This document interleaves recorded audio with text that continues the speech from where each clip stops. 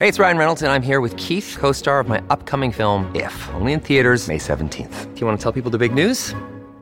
All right, I'll do it. Sign up now and you'll get unlimited for $15 a month and 6 months of Paramount Plus Essential Plan on us. MintMobile.com/switch. Upfront payment of $45 equivalent to $15 per month. Unlimited over 40 gigabytes per month. Face lower speeds. Videos at 480p. Active Mint customers by 531.24 get 6 months of Paramount Plus Essential Plan. Auto renews after 6 months. Offer ends May 31st, 2024. Separate Paramount Plus registration required. Terms and conditions apply if rated PG.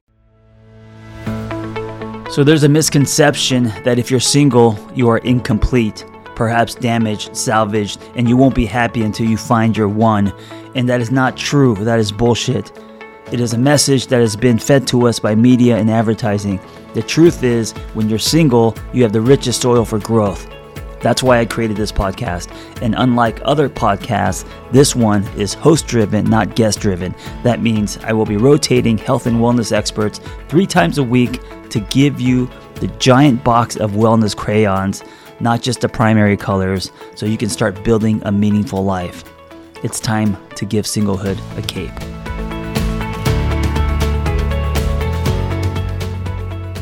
Your host today is Peter Vauden, the British co-founder of Pharos Athletic Club. This is where I work out pretty much every single day. He's also a great friend, and he was first fully certified at Jim Jones as an instructor in Europe and carries multiple certifications, including personal training, nutrition, PICP. I have no idea what that is, CrossFit, boxing, Olympic lifting, gymnastics, and on and on. He has coached hundreds of people over the years to better health, better strength, and a stronger mind. He believes in advancing the spiritual through the physical, and that gyms are an arena for expression, also for bonding and social commune, far beyond the simplicity of sets and reps. His mission is to lead people to better health through training, nutrition, environment, and really bad jokes. No, I'm just kidding. Anyway, he has trained multiple celebrities over the years, and he's an all-around good dude with lots and lots of intelligence when it comes to fitness and nutrition. Enjoy Peter Vauden. Just you and me and the truth, brother. That's all there is. Hey, you know what I love about you, Peter, is you're always on time. You're the only person I know, you and myself, that is always about 4 minutes early to anything. That's right. I'm not an LA person. That's the thing. Like that shit drives me nuts. Like everyone just thinks they're so busy. Oh, I'm so busy. It's like, dude, you're not busier than me. Trust me. You're just rude. Is it that, or is it that you don't have a life, and so you have to come early to everything? Dude, I don't know anyone that's busier than me, honestly. That is true. You're very busy. Hey, one thing we're not going to talk about on this episode is the size of our frying pans. Yeah. I mean, my frying pan's bigger. It always has been a lot bigger, but I don't know whether that's just compensation or whether I just need a bigger frying pan. I used to live with Peter.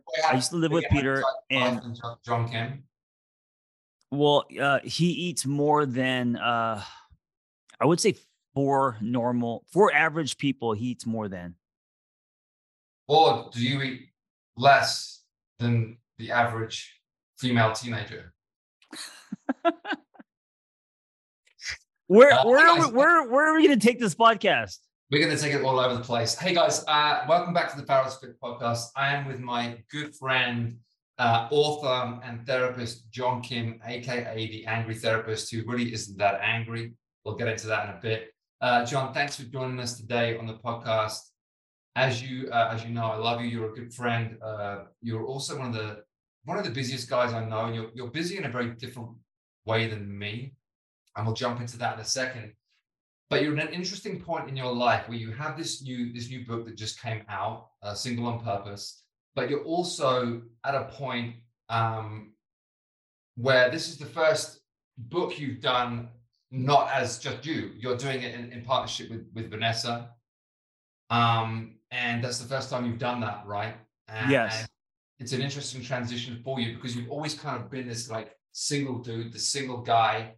That's kind of been your audience. That's been your kind of like platform. But now you're in a different situation. You're in a relationship. You have a kid. You're touring together. I know you've done a lot of like book signings together, a lot of like seminars together as a couple. How has that changed, and how you We made a baby together. made a baby together? Was it you? Was it not you? It's debatable, but Hey, first of all, the book is called "It's Not Me, It's You." oh yeah, it's not, You called it "Single on Purpose." this was before, yeah. Yeah, probably on purpose. You said that. What's the question? How has the experience been different for you? Like, have you made that adjustment to being you? So single on purpose was just Right. and then it's not me, it's you. It's done as a couple, done as a relationship thing, and everything the way you've promoted it, the way you've taught, the way Yeah. your experience. Well, listen, you're a writer as well. I had a fear of, and I know you have issues with control. So I had a fear of losing control with art, right? And so all my other books was just me. And so when I thought, okay, I want to write a book about relationships, but I'm going to bring my partner in, I felt like, fuck, I didn't want to not be the leader of the band, right? So I had a lot of fear, but I said to myself, okay, what would make a better book? Right. And you probably asked this about your business and all your stuff. What would be the best product? Right. And to be honest, it would be bringing in my partner, who's also a therapist, who's going to call me out on my own shit. If I just wrote a relationship book on my own, it would just be through my own lens and a lot of, me on behind the podium. Right. And I thought it wouldn't be that interesting. And so I brought her in. And it was exactly what I thought. It was challenging. It was scary. There's stuff in the book that we put out there that is very personal. And we had a rocky beginning. It wasn't love at first sight and all of that. And so to kind of revisit that was it was triggering. It was interesting. It was difficult. But the book, but we're proud of the book and it's out. And yeah, thank you for asking. Yeah, no, I'm just because this is your fourth or fifth book now. Number 5. This is your fifth book. Yes. And your audience, has always responded to you as the kind of single guy going about life and trying to find his path.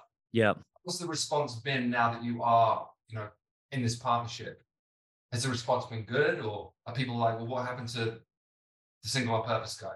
I don't know, because I try not to get concerned with what people think, or my insecurities will shine. I will start to doubt myself. I have to just lock my gear and forward.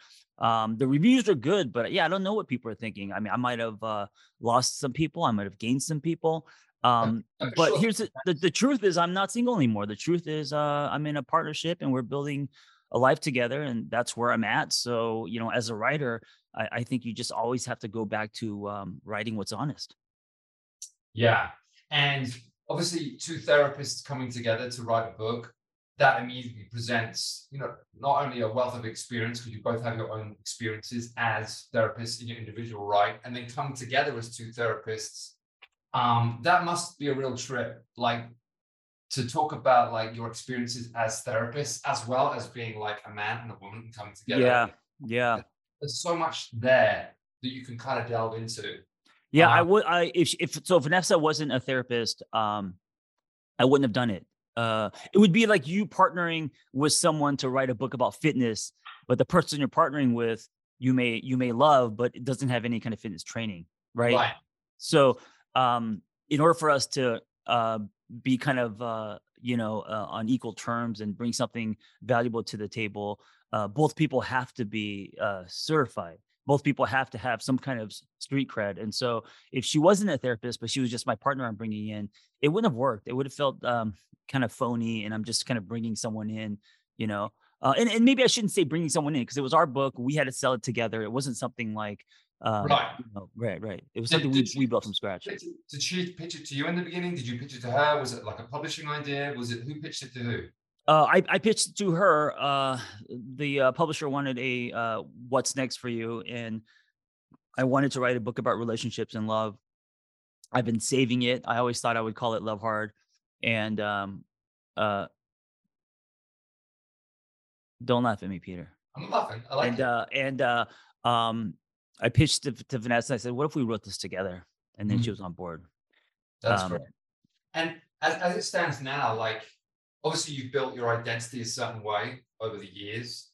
Do you feel like an identity shift, or do you still see yourself as the same angry therapist, or, are things changing for you on a personal level?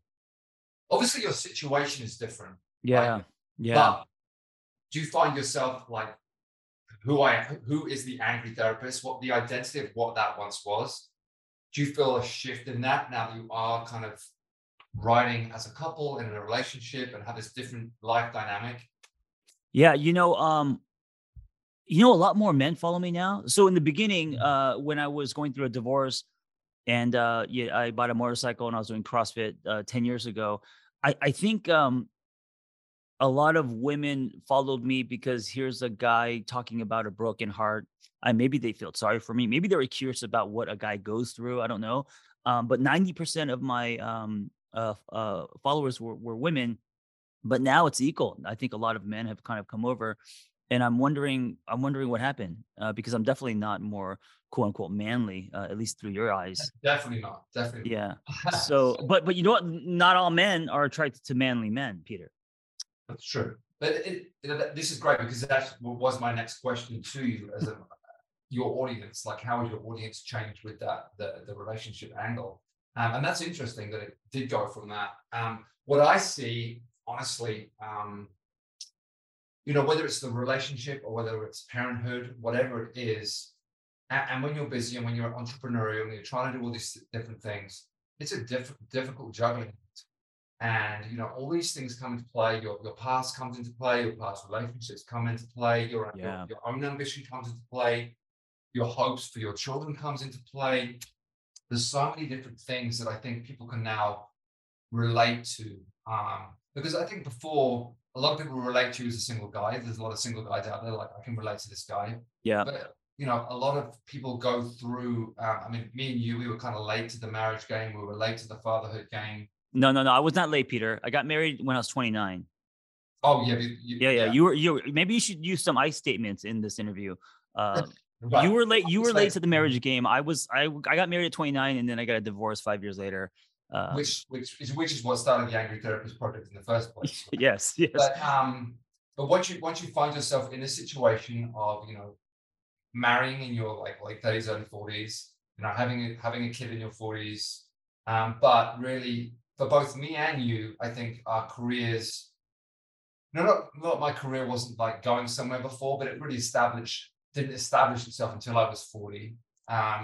Yeah. And I think yours probably took off in your 40s. Yeah, but has that been the pattern for you? Were you always kind of a late bloomer, or no? I know you're the youngest in sibling position. I think I've always been, my issue was, it's been a commitment issue. I was always never ready to say like, I was always worried about saying, this is my job, this is my life, or this is my relationship, this is my life for the rest of my life. So the permanence of that. Afraid of commitment in that way. Whereas now I'm very much like, this is what I'm doing, this is what I want to build, this is the direction I want to go. And with Emily, it's like, this is the relationship I want to have, this is the family I want to have, this is the place I want to be. So something changed in me, in my 40s, that I don't know whether it's because you become a lot more aware of like how much time you have left or time running out. Mm-hmm. When you're in your 20s and 30s, you think you're going to live forever, you think you can do anything, you think you've got all this time. And then suddenly I became very aware of time. Like, I've got so many years to do the stuff that I really want to do, to build something meaningful, I was passionate before. Like, I was passionate about, fitness and about connection and about building things, building communities and stuff. But it wasn't until like Farrell something that I really honed in on that and was able to create something that I felt like I would be worthy of my energies, and I could actually produce something tangible. So prior to that, a lot of my work had been very transient, like come and go. Right. People leave. Right. Train actors to do the film, then that ends, they leave. Then you have to build new relationships. It's all very this kind of transient process. We have something in common. I just had this revelation. So me being alone, divorce recovery, motorcycle, finding CrossFit fitness, all of that. And also you being, at that time, you were also alone because you were hopping from movie sets, training people. We both kind of were nomadic. We kind of both lived a nomadic lifestyle, me in Los Feliz and you in just traveling on project to project, right? And then we both got into a relationship, And also we both started building. And here's what's interesting. You build communities in person and you also build with your hands, right? I build communities online and I don't build with my hands, meaning, I mean, I can't put anything together, to be honest with you, not even like an IKEA couch. I work. I don't know how you would describe it, but whether it's writing books or using tech, using platforms like this, but you're more brick and mortar. I'm more, Yeah. yeah, Well, going back just to what you were saying, like the interesting thing about, well, maybe some people think it's interesting when they don't, but although I was in relationships before Emily, I weirdly always saw myself as a single person, like a lone wolf type character. right. So physically, I was in relationships, and this would be awful for anybody that was ever in a relationship with me to hear, but they kind of know. There was a disconnect there, and I saw Mm. myself as going out and doing things on my own, as being like, the kind of like The cowboy. the cowboy, the kind of Yeah. like the pioneer, like going out on my own, doing something. And it was very the reasons why my relationships in the past struggled was I just couldn't see how that worked with someone else. I couldn't see a path with someone else. I couldn't Oh, see a path. yeah. Like, And I'm that, going to do these things, and I don't know where you fit into this picture.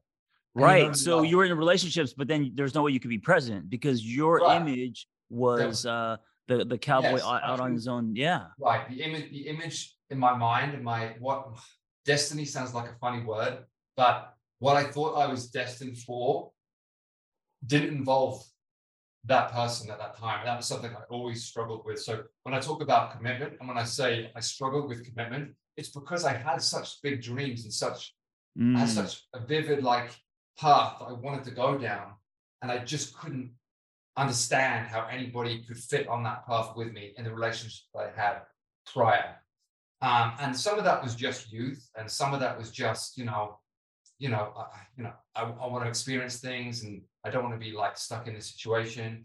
And some of it was like it was just the wrong relationship at the wrong time in the wrong Right. place. Right. And maybe it wasn't anything to do with the person. I think it probably was, but maybe it wasn't. But when I met Emily, and when the Paris project started, so everything kind of like came into place, and immediately I had this kind of like path and situation that worked, and a life that made sense to me. Wait, hold on. Um, There's something really important here. And I think it overlaps both fitness, your podcast, the Pharaoh's podcast, and also my podcast, the Single on Purpose podcast. Hey, if you're listening to this, like the Complex magazine in the 90s, the one cover is Pete, me interviewing Pete. And then if you flip it upside down, then it's Pete interviewing me. So this episode can be flipped both ways. Yeah, Do you know what I'm talking about in the 90s, Peter? I don't know if you were in America or not.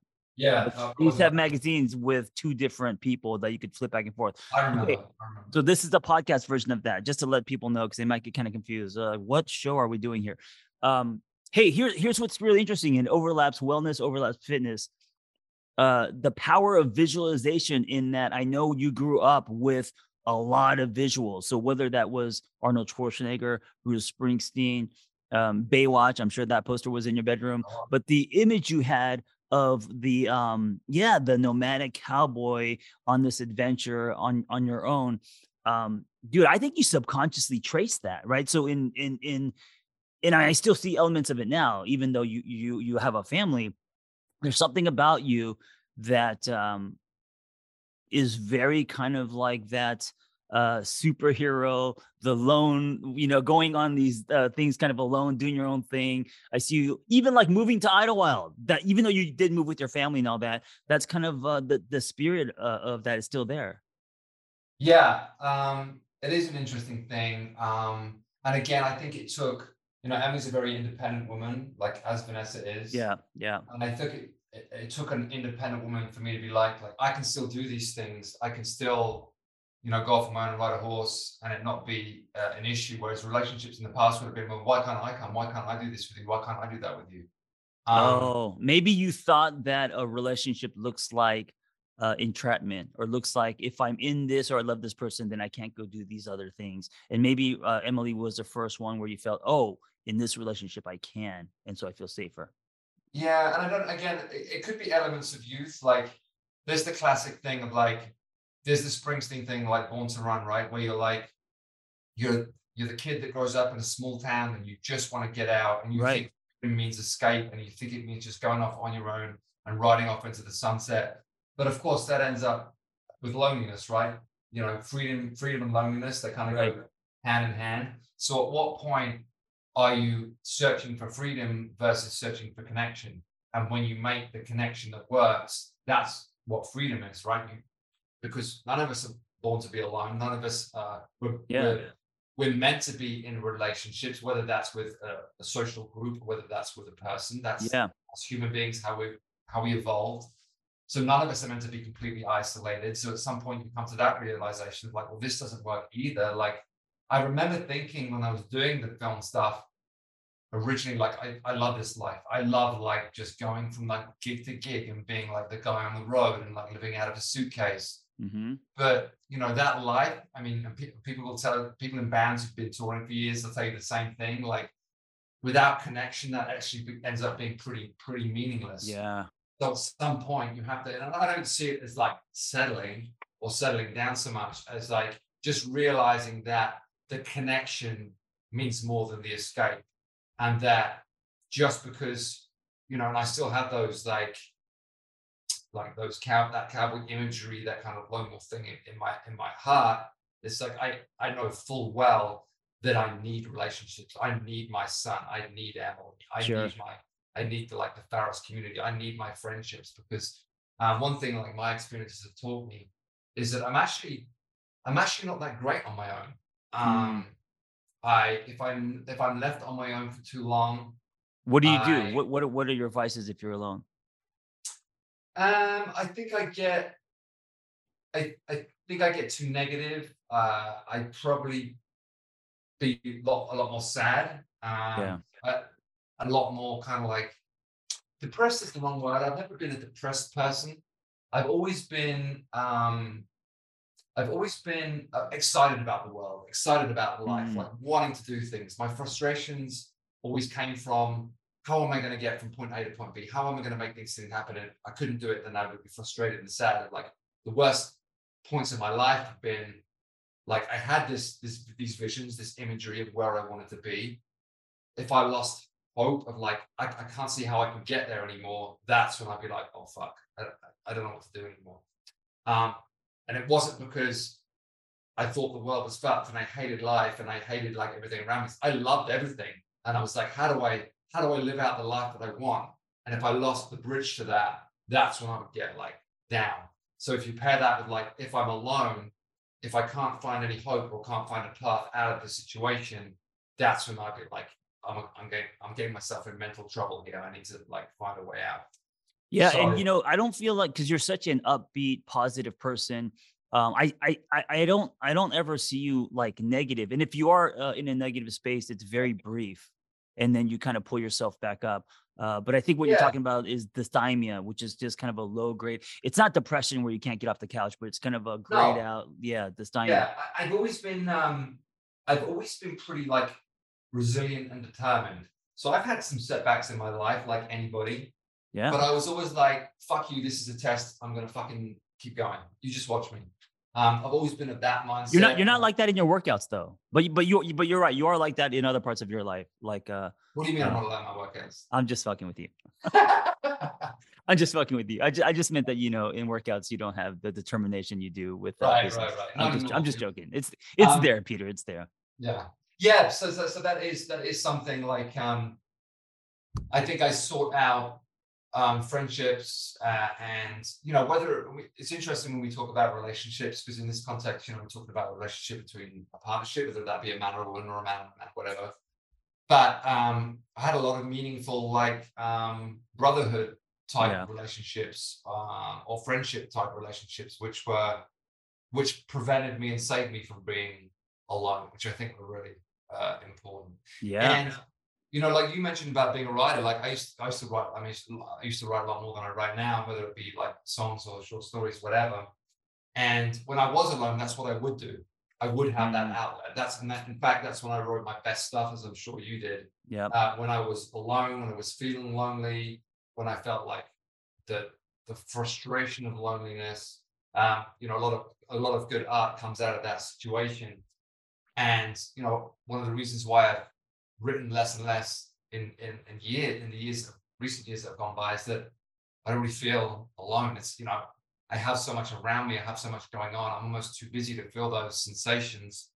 So for better or worse, like I don't really write that much anymore. I've just kind of taken myself out of that, you know, you can vulnerable place or whatever, and maybe consciously, maybe subconsciously, but for whatever reason, I've created a life where I'm always busy. I always have people around with me. It's hard to be alone, to be honest. It's hard to find time to be alone. Like we talked about this before, but those moments sometimes in the gym where I find myself alone and I can just do my workout on my own, precious, like precious. Right. And not because I don't love being around people, but everybody needs a little time away with themselves. Hey, but do you also feel like, because you do work a lot, you're very busy. Do you feel like sometimes if you're working too much, you can feel alone? Like, where in your life do you feel loneliness? That's what I mean. I don't really feel that anymore. Mm. And again, for better or worse, I don't know whether it's a good thing or a bad thing, but you know, we've just been so busy these past few years, you know, and with Wyatt and with a new boy on the way, and with the 2 businesses now.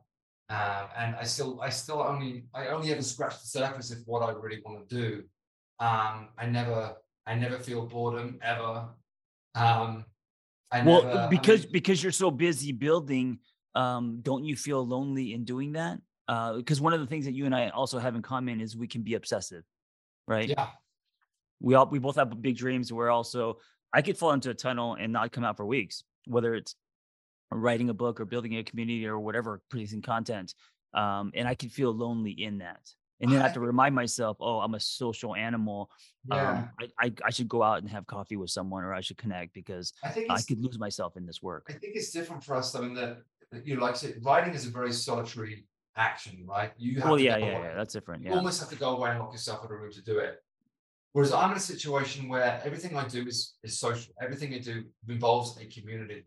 So whether I'm building something, I need to work with other people, whether like me and Emily are working on the business from home, whatever it is, it always involves another person. Very, very rarely am I, you know, solo doing anything. Yeah, but I want to point something out. Just because you're around a lot of people doesn't mean that you don't feel loneliness. So now, I'm not saying that you don't have meaningful relationships, but if you're around a lot of people and there's a lot of business, a lot of celebrities are lonely, but they're always around people, right? Movie stuff.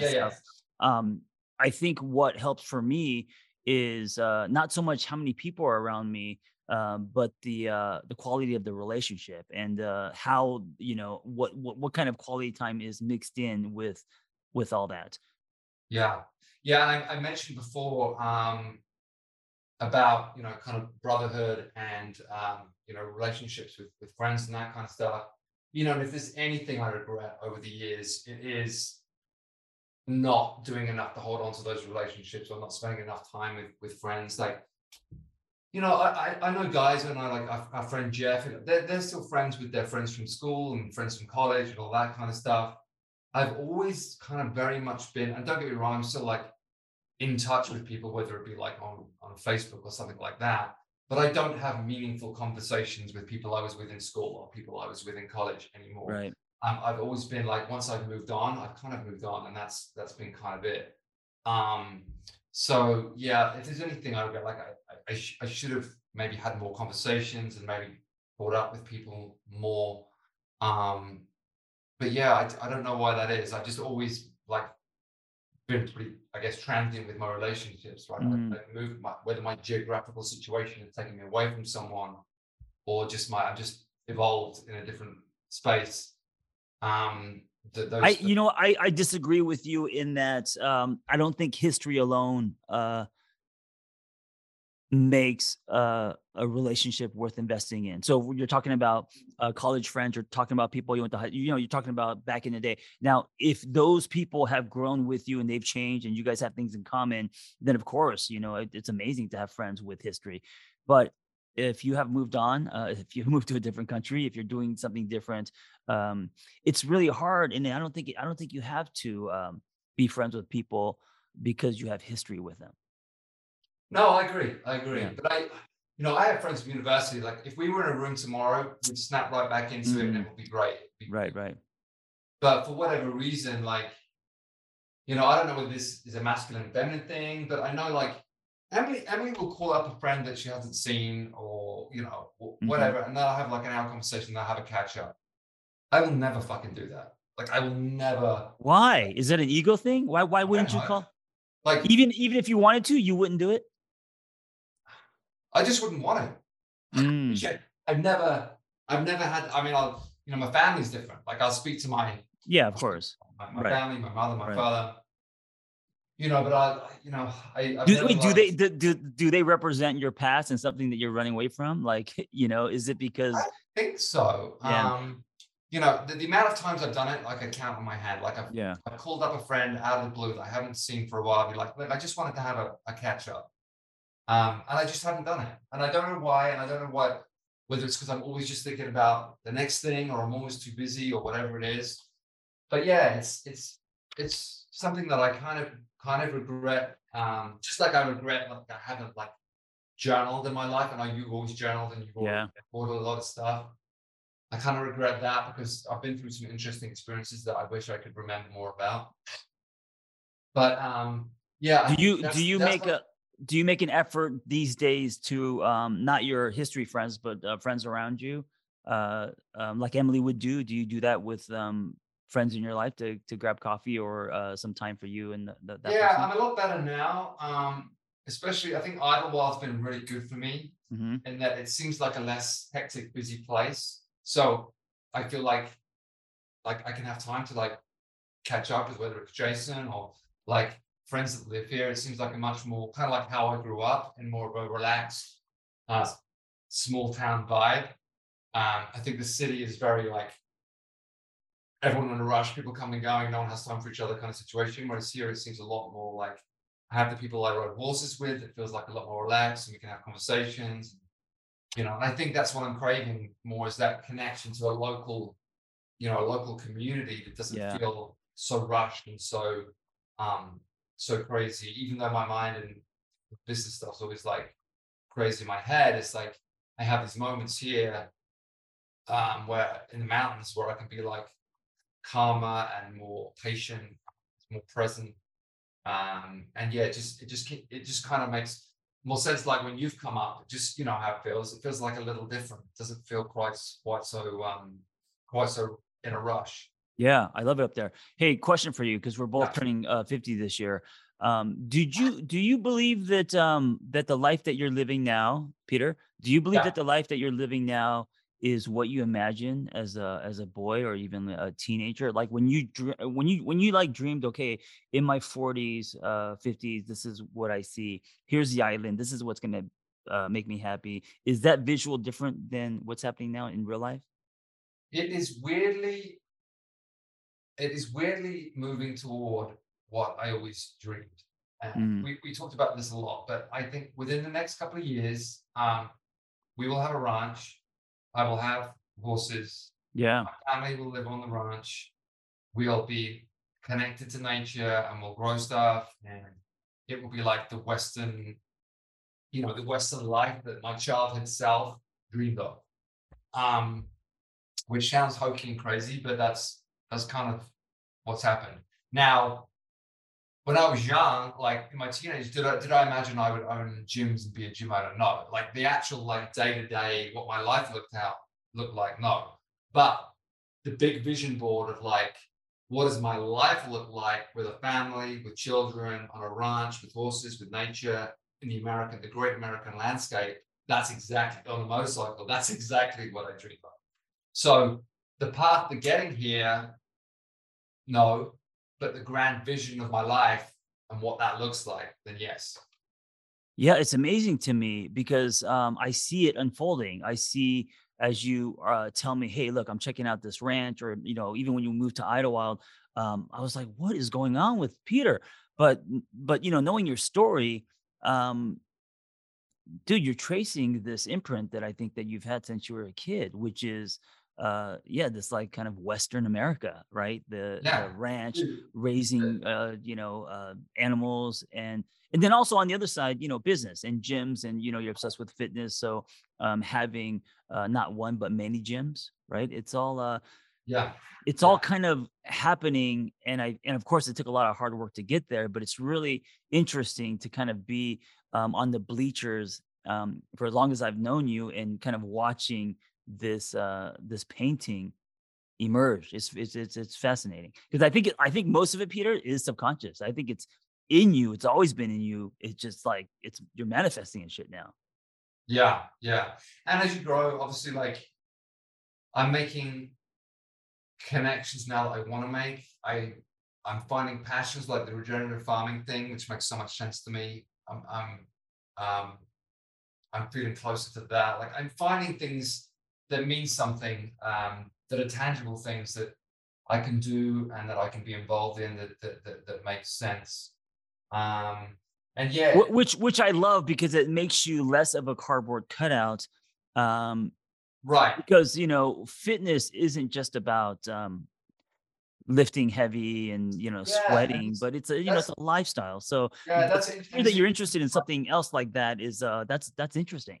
Yeah, and it's interesting when I'm building this new gym, because we just built this new gym in our world, and going back and looking at like, okay, why are we doing this? Like, what is this really about? Honestly, the honest answer is it's all about connection. It's all about building something meaningful for a community that needs it, and for people to have, a center for that energy, for that physical energy, that kind of mental energy, that physical expression.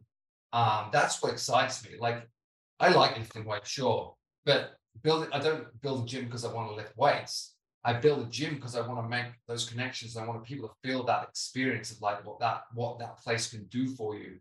You know, you've been in the, CrossFit changed your life, fitness changed your life. You went from being, lonely, depressed, whatever it was. You found fitness, you found your career as a writer, and it kind of changed you. You needed it. Not only did it change you physically, but it changed you mentally. So you know what that feels like. And I want everybody to know what that feels like. And when we talk about what fitness is, it is the first line of defense against mental and physical health. So we are saying, through fitness and nutrition and lifestyle changes, we can protect you to some degree against, mental health issues, physical health issues. We don't want you to be on a ton of meds. We don't want you to get sick. We want to help you, and we can help you. We can prevent things from happening, as opposed to like waiting for them to happen and then trying to find a bunch of things to solve it. Maybe we can start from this point and prevent that ever happening. And whether that's with adults, whether that's with young people, there's just so much meaningful stuff that we can do. And also, What came out of fitness for me wasn't just the daily sweat. It was actually what you're talking about is community. When you need mealtime inspiration, it's worth shopping Kroger, where you'll find over 30,000 mouth-watering choices that excite your inner foodie. And no matter what tasty choice you make, you'll enjoy our everyday low prices, plus extra ways to save, like digital coupons worth over $600 each week. You can also save up to $1 off per gallon at the pump with fuel points. More savings and more inspiring flavors make shopping Kroger worth it every time. Kroger, fresh for everyone. Fuel restrictions apply. Another day is here, and you're ready for it. What to wear? Check. Breakfast, lunch, and dinner? Check. Planning for what's next and how to save for it? That's where Bank of America can help. For your financial to-dos, Bank of America has experts ready to help get you closer to your goals. Get started at one of our local financial centers or 24/7 in our mobile banking app. Find a location near you at bankofamerica.com/talktous. What would you like the power to do? Mobile banking requires downloading the app and is only available for select devices. Message and data rates may apply. Bank of America NA, member FDIC. Right. So I used to work out a lot, just going to the gym by myself and doing chest and arms, that kind of thing, back in buys or whatever. But then when I found CrossFit, it came with barbecues and sweating with other people and conversations and all that. And so as adults, we lose the plug and play we had in school, recess and soccer and all these. Yeah, and that's what honestly, that's why CrossFit was so great, because you get back into team stuff. Like when you're in school and college, you had teams, like you were on the football team or the basketball team or whatever team it was, you were involved in some kind of social interaction involved teams and competitiveness and banter. It's very easy to lose that as an adult. It's very easy to just slip away and just like lose those connections and not be involved in anything of that nature. And what CrossFit did is it brought that back into the consciousness of like, oh fuck, this is the team experience that I felt as a kid. This is the competitive thing. This is the social interaction I felt when I was involved in something like that. And it brought all that back. And for all of the years that have gone by and all the shit that's happened in CrossFit and do this, do that, none of that really matters. Like the whole point was what it did for someone's journey in terms of their relationships and the way that they felt connected to people and they had a group and interaction. It wasn't just like headphones on, go to the gym, do your own thing and leave. It was like social. It was a social thing. Yeah. In high school, I was on the football team, but I never played. So for the 4 years I was on, you think that's funny? Well, so I was a bench warmer, Peter. I was a bench warmer. Okay. So 4 years and people like our friend Jeff wasn't, right. I think he was kind of a halfback, first string, whatever, all American football guy. So people like the friends that we have, they were on the field playing, and little John Kim, 135 pounds, wet, was on the sidelines. And because of those 4 years, the false belief that I absorbed was I'm not an athlete. And although I was athletic because I used to break dance and I used to skate and all that, I thought I wasn't an athlete. And so when I found CrossFit, one of the things that attracted me to it was it gave me a second chance. And I wonder if my obsession with it, and also even today as almost 50, kind of getting carried away with being competitive, is me trying to make up for the high school years where I was a bench warmer.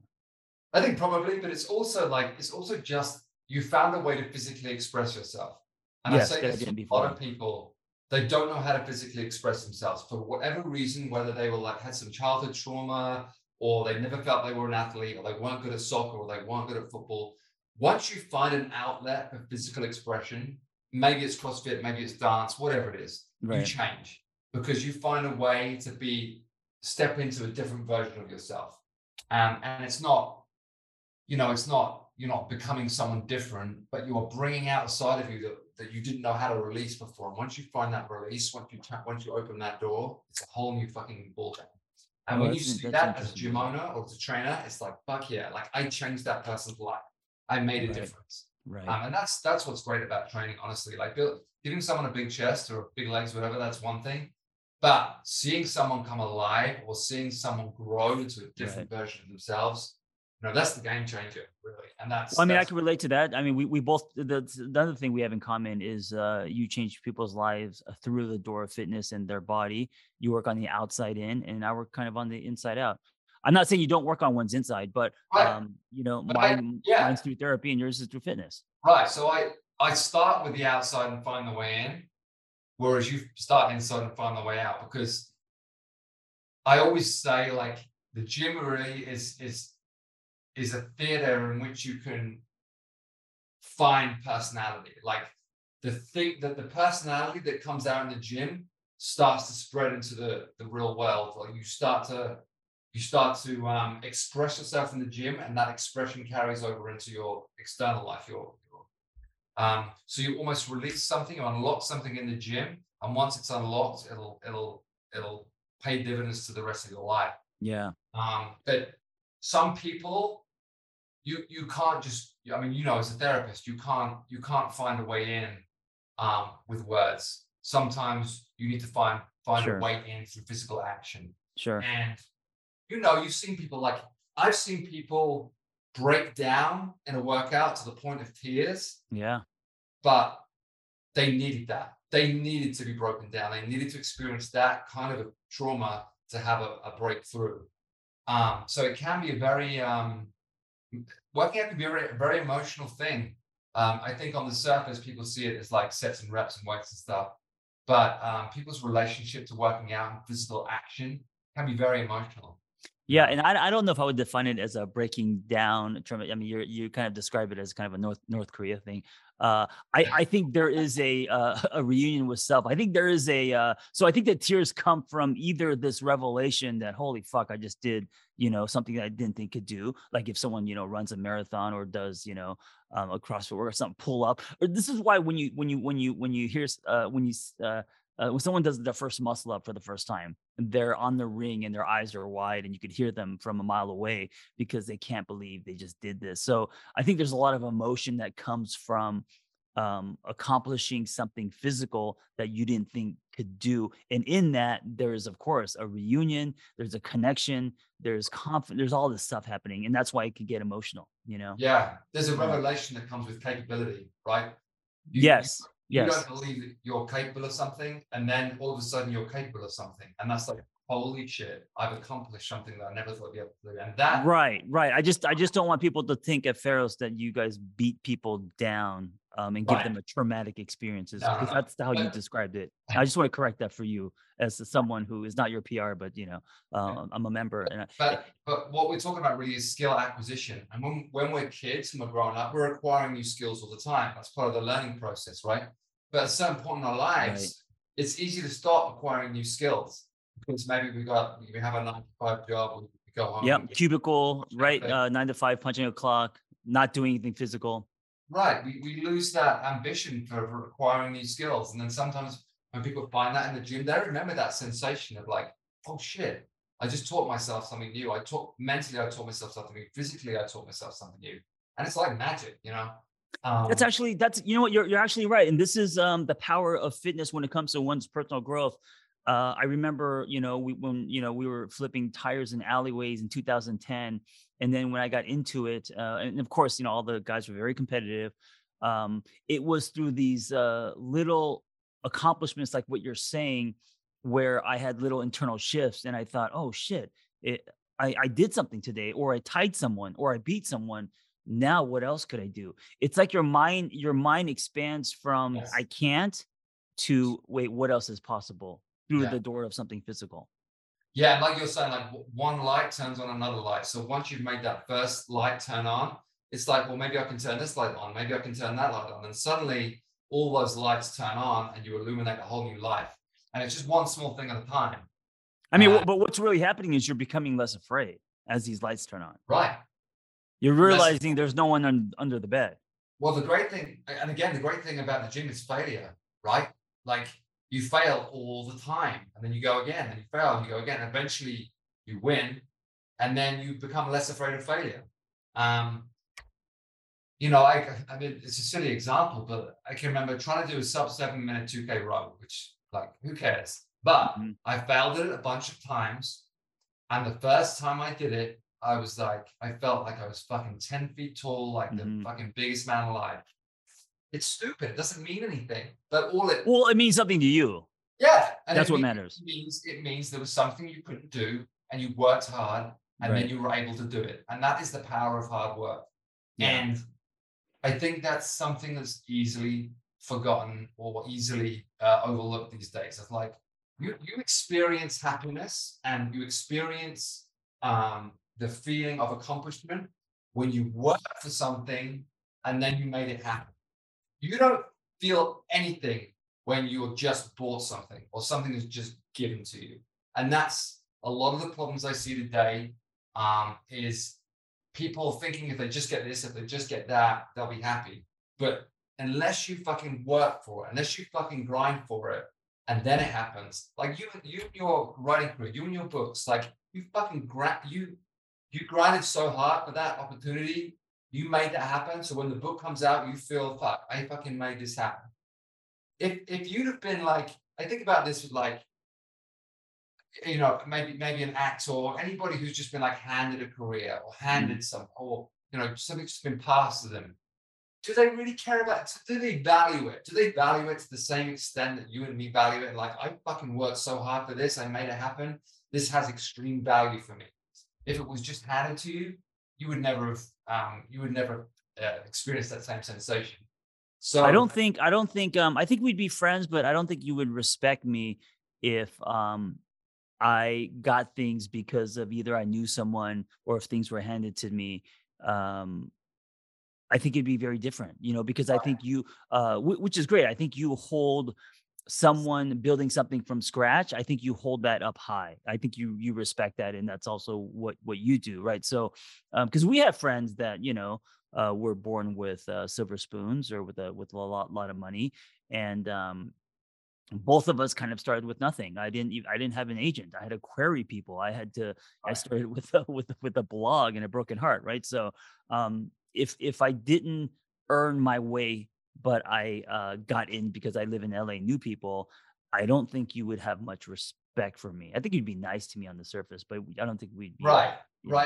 And I think that is, you know, that is a lot of the problems with celebrity and the blue check mark and all that thing. People are like impressed by, people that have a lot of money or people that have a lot of followers, all that kind of stuff. Like that shit does not impress me at all. The only thing that impresses me is hard work. Like when I see someone like you who've like made it a career for themselves through hard work and sheer perseverance, that's what I'm impressed by. I'm not even impressed by skill, as in like, let's take the example of like football or soccer. Like I was always more impressed by the players that work the hardest than the most skillful, talented person out there. Like Mm. extreme talent that doesn't take much work doesn't impress me. Talent that comes from hard work that you had to really fucking work for, that's what impresses me. So Can hard work at some point, especially if you have a family, can it also become a hindrance, a way to hide, an addiction? Can it be bad for you? Being the hardest worker in the room. 100%, 100%. I think, if hard work means you ignore your family, you ignore spending time with your kids, you ignore your wife, all that stuff, yeah, absolutely, it's a Yeah. balancing act for sure. And when I talk about hard work, I don't just mean hard work as in going to work. I mean hard work as in a meaningful day is hard work. Mm. So stuff like, I get up at 4:30 and I train early because I know in the evening I want to spend time with my kid. Like Mhm. that's hard Right. work. That's Right. like organizing your time and your day so that you can live the kind of life that you want to live. Um, if my kid gets home at like 4 p.m. and then at 4:30 say, well, I'm going to go train, and then when I get back, he's in bed. That's not being a good father. That's not living a meaningful life. So Right. it's hard work is making your day meaningful in the sense that I want to tick the boxes of doing something meaningful at work, doing something healthy for myself, spending time with my family, spending time with my son. Where And where did then you get where did you get your work ethic? I know your parents, they're lovely yeah, people. definitely my Is it from dad. your parents? Yeah, definitely my dad. My dad was always like up at the crack of dawn, after work, come home, would often like work from home as well. Like he was always just a really hardworking guy, but also did like a ton of stuff around the house, always building stuff, always working on the car, always in the garage. Just like your atypical like dad's dad kind of guy. And yeah, I've always admired him. I was always admired everything he did. My grandfather also he's a coal miner, works in the coal mines, just classic kind of like blue collar working guy who um, you know I see. No, it's interesting lived because a I hard don't life. you know I Lived don't a know hard this life. about you, but I see where it comes from now. From the Yeah, family tree. they all like worked hard lives and did like good, hard, honest workers kind of Right. thing. And none of them had a lot of money. Everyone, they weren't like poor, middle class kind of situation where they just had decent jobs. My dad was an engineer, um, but worked hard for it. Worked hard for everything that they had. Never got given anything. No silver spoons. Just everything they ground for. Um, which that's the great thing. It's almost such a blessing to not have rich parents because Yeah. you get to witness how hard they work for everything that they have, even if at the end of the day that doesn't mean extreme wealth. It just means you're able to provide for your family.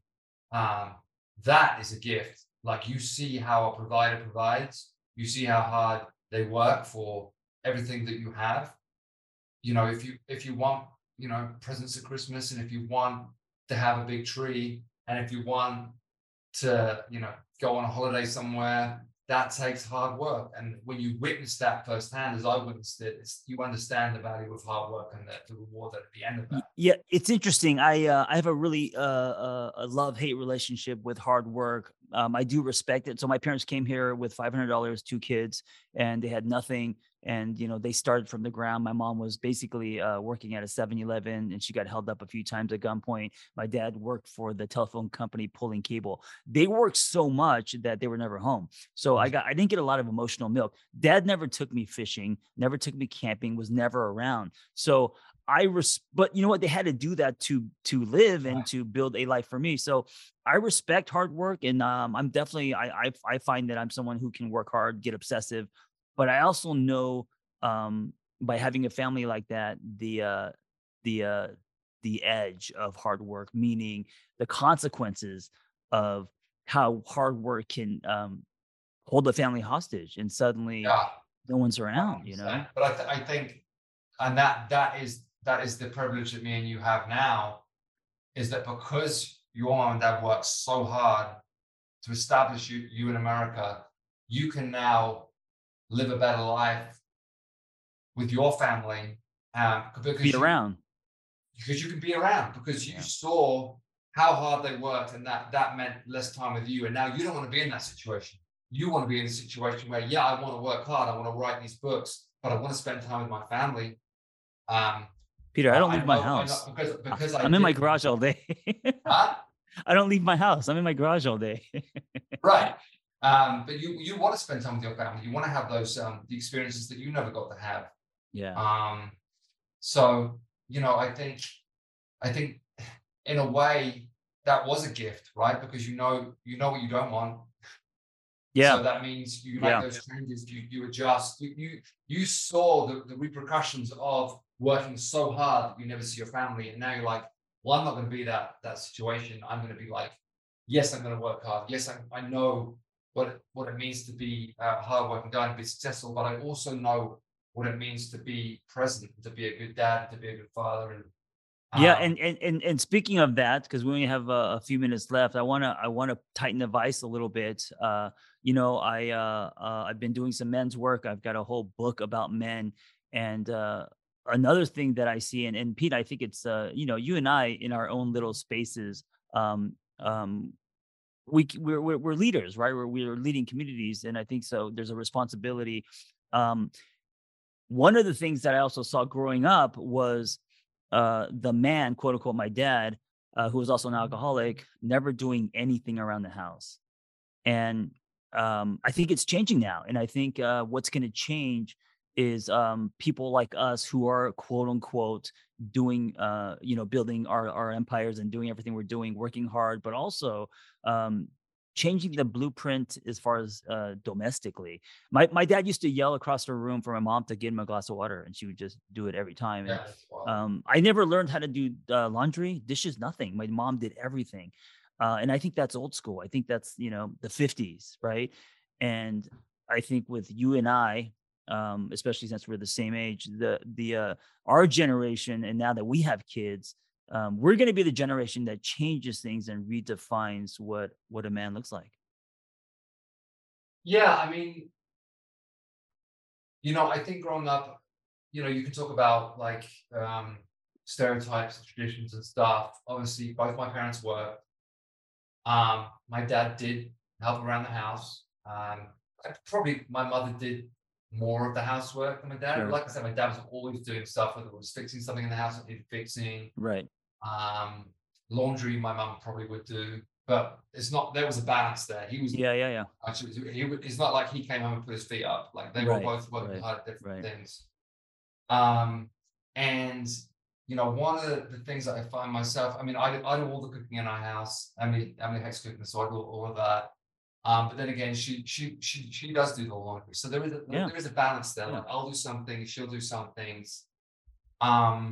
And we both work together. Obviously, we have the same business together. We have a family together. There's a lot that we do together, and it takes balance. It takes a lot of coordination. It takes a lot of understanding, a lot of patience. But you're kind of drawing on this a little bit here, John. It's interesting because masculinity has almost become like a toxic word, and people throw that term out, toxic masculinity all the time. But I think we need to find a balance between, because I still consider myself like a masculine guy. I like that there are certain You're definitely obviously a masculine guy. You also have a lot of feminine energy, and masculine, feminine. It's not a gender thing. No, exactly. You're sensitive, right? You're creative. You sing. Sure. There's a lot of feminine energy. Not like and that is a balance of like it's okay. You have these different sides of yourself and these different almost like roles that you step into in certain situations, because I don't think, masculine is a bad thing. I don't think testosterone is a bad thing. I don't think feminine is a bad thing. I think we need all these like elements to us to exist and to exist in a kind of positive way, and to have good relationships, and to be the kind of family person that you're describing, that is more of a balanced situation. Because the reality of the situation is, if you both in your family unit, if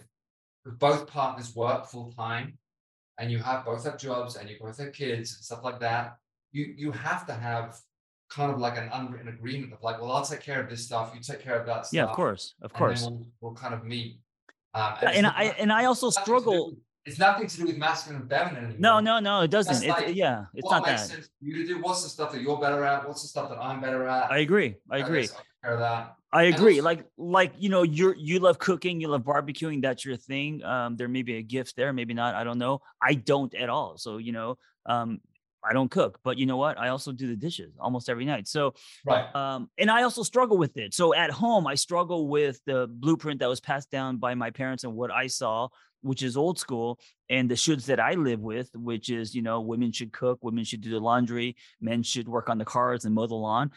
That's how I grew up, and that was imprinted in me. And so to kind of redefine those roles is very hard and challenging. I struggle with it, but but it's all just a conversation. And that's also what's interesting to me, is to talk with someone like you who has a lot of muscle and builds things and is very good with your hands, and but also sensitive, and you're on your own journey. And I think a lot of people, especially since you run a giant community, they look up to you, or they see you, they absorb things from you, right? How could they not? So it's just, I admire anyone just kind of willing to talk about it. Also the important thing to remember, there's no wrong or right as to how a relationship should look, or what the man should do or what the woman should do. It's like, what makes sense for your relationship. And that may be defined by what you're passionate about, what you're good at, what you're bad at, but also by like what your day looks like.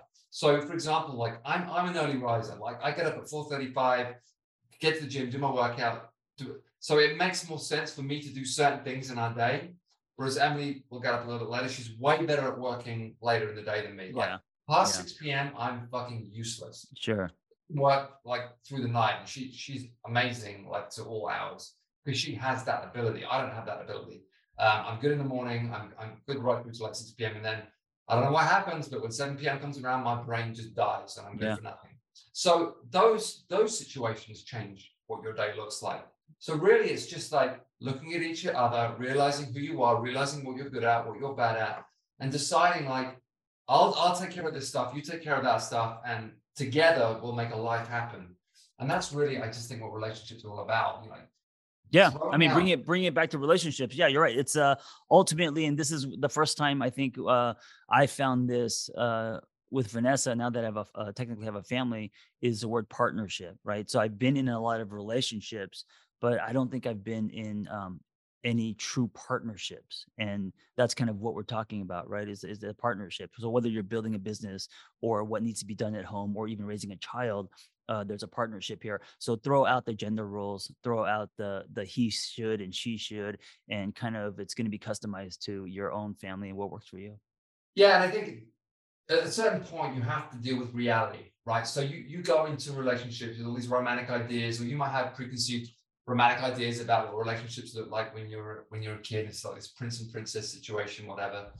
But when you grow up a little bit, you realize that there's a reality to the situation, and that reality is a partnership. Like we have to make a life work. We have to make this situation work. We have to be able to take care of business. We have to be able to pay our bills. We have to be able to look after our children. And that's just a reality that you have to manage. And not like you should run your relationship like a company, but it is a realization like we both in this shit together. We both have to make this work, and we have to Yeah. work together to make things, make the days tick. And that's why you can't. I mean, you've seen these people, like, they go into a relationship like it is a fairy tale. They have this enormously expensive wedding, and then it all falls apart within a year because they didn't consider, okay, there's actually a reality to existing together. Sure. And once they experience that reality of existing together, they can't deal with it because they realize it isn't a fairy tale. It's a reality. And life just isn't a fairy tale, unfortunately. I mean, that's kind of the whole concept of this whole book, that happily ever after is something we've been fed in that relationship. I believe partnerships are built, not the fantasy that we've been fed. Hey, as we end, can we talk a little bit about why everyone at Pharos doesn't like me? Why do you think that is, Peter? It's kind of awkward. Is it because I'm arrogant, or because I have a resting bitch face? Because also Ryan Rockford has a resting bitch face as well. She admits actually, let's finish on this, because this is one of my favorite things to talk about. There's a difference between the public self and the private self, right? And you and me, we're both better online than we are in real life. And what I mean by that is, you better start using some I statements again, Peter. Well, you are notoriously bad in public situations, right? So online, you're great. You're recording videos all the time. You're saying when people really get to know me, they're disappointed, is what you're saying. Right, you're saying, right. no, he doesn't line up with what he portrays to be. I get what you're saying. Okay. Yeah. I think I could come off as kind of, because I'm not a smiley guy. I think I could come off as a little arrogant. You, on the other hand, are very warm. And when you come into a room, you're smiley, you're very warm. I'm a lot closed off. I'm an introvert. So I think people mistake that as arrogance. I don't know if it's arrogance. I think sometimes people mistake insecurity for rudeness. And I see it a lot. So people I didn't say I was insecure. I said I was an introvert. You're definitely insecure. People judge people like on how they behave. It's like, that guy's so rude, he must be an asshole. It's like, maybe maybe because the person didn't like reach out or say hi first. Right. Maybe they're just uncomfortable in the situation. Maybe this just isn't the theater in which they feel like they can thrive. Whereas, like, I still think I'm better online than I am in real life. I think I'm a disappointment in real life. But I will say I do love being I love coaching, because I love being in a room and almost commanding that room and having people listen and understand. And I love getting the best out of people. I love that. I love drawing people's energies out of them and watching them explode. Whereas I've witnessed that with your fucking jean shorts and you do that through your books and through your work, right? That's how you bring the people read your words and you bring something out of them, whether it's a revelation or whether it's an understanding or whatever it is. You use the written word to extract something good out of people, whereas I typically have used performance in some sense to get the best out of people. So hey, you know what else it is dude, because I'm either podcasting or on my phone or writing a book all day, when I come to Pharos, I almost want the time that you want, where you kind of want to be left alone and just want to like do your thing. So when I take class, of course I like bumping chest, talking a little bit, but I kind of like go into my own introverted, weird. And I'm sure people are like, that guy's kind of a dick. And also I think because I've been CrossFitting for so long, I'm old and beatable. And so I think people just, because I'm not like, good, so good that they can't, but I'm not like a beginner. I'm kind of like in the middle. And so they're like, oh, I'm going to beat that fucker. So I think a lot of people chase me. Yeah.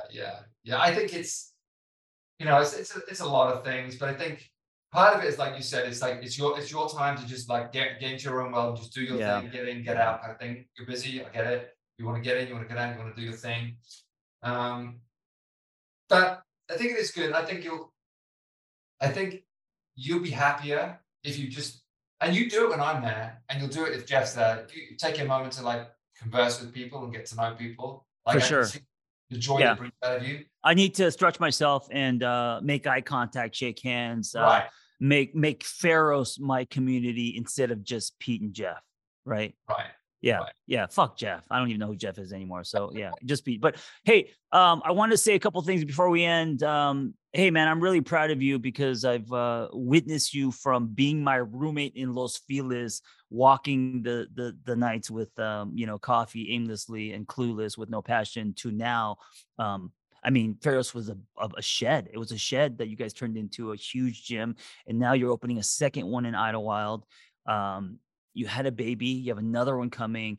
Yeah, man, I just watching you manifest this poster in your head of the ranch and your dream has been really inspiring. So Thanks, brother. I mean, you too, man. As you said, like, we've come a long way from like walking the streets of Las Vegas drinking decaf, and to see you like and comparing our frying pans with our frying pans all these years later with all these books and so much. It's it's not just the books that I see. Like, you've really come out of yourself in these last few years, like your online presence, even your writing's so much better. Like the things you say, I don't know if it's just because you're plagiarizing more people. Most likely that. I have a copywriter and also a ghostwriter as well who's written all my books. I think you're, whatever it is that's happened to you in the last few years, like you've really found your voice, you've really found the way to express yourself that feels right and feels genuine. I know in your heart, you're always worried about people not seeing you as genuine. But I want you to know that it does come across as genuine. And I think you've really found your voice and you found your audience, and you've really used the skill sets that you have to make the best of yourself and the best of your life and the best of your situation. And I'm super happy for you and Vanessa. I'm really glad you bought a house in Idlewild so you could be closer to me. That's really sweet. And I look forward to sitting in your hot tub and drinking whiskey soon. Yeah, thank you, Peter. I appreciate that. You're very kind. We're going to be porch friends, which means sitting on a porch drinking whiskey and looking back at all the days and how far we've come. So, yeah. What's that? In blankets. In blankets. Yeah, we're going to be cold and old. Yeah. Well, yeah. Thank you for having me on your podcast, and you. That was my podcast. Oh, I thought it was your podcast. Okay, great. It was my podcast. Okay. Yes. All right. Go build something. Thanks, buddy. Be well. I hope that episode was helpful. Hey, listen, if you want to share your singlehood journey, if you've gone somewhere and come back, if you have revelations and wisdom, please share your story. It's going to help other people. Nothing makes us feel more connected than hearing other people's stories. So just send me the audio of your story, and you could just record it directly from your phone and email it to theangrytherapist@gmail.com. Also, if you want our Single on Purpose newsletter, go to singleonpurpose.life. That's singleonpurpose.life. You will get tools and articles and other people's stories, and also Zoom links to private gathers. So if you want to join our community, go to singleonpurpose.life. Thank you for listening. Be well. We hope you tell a friend.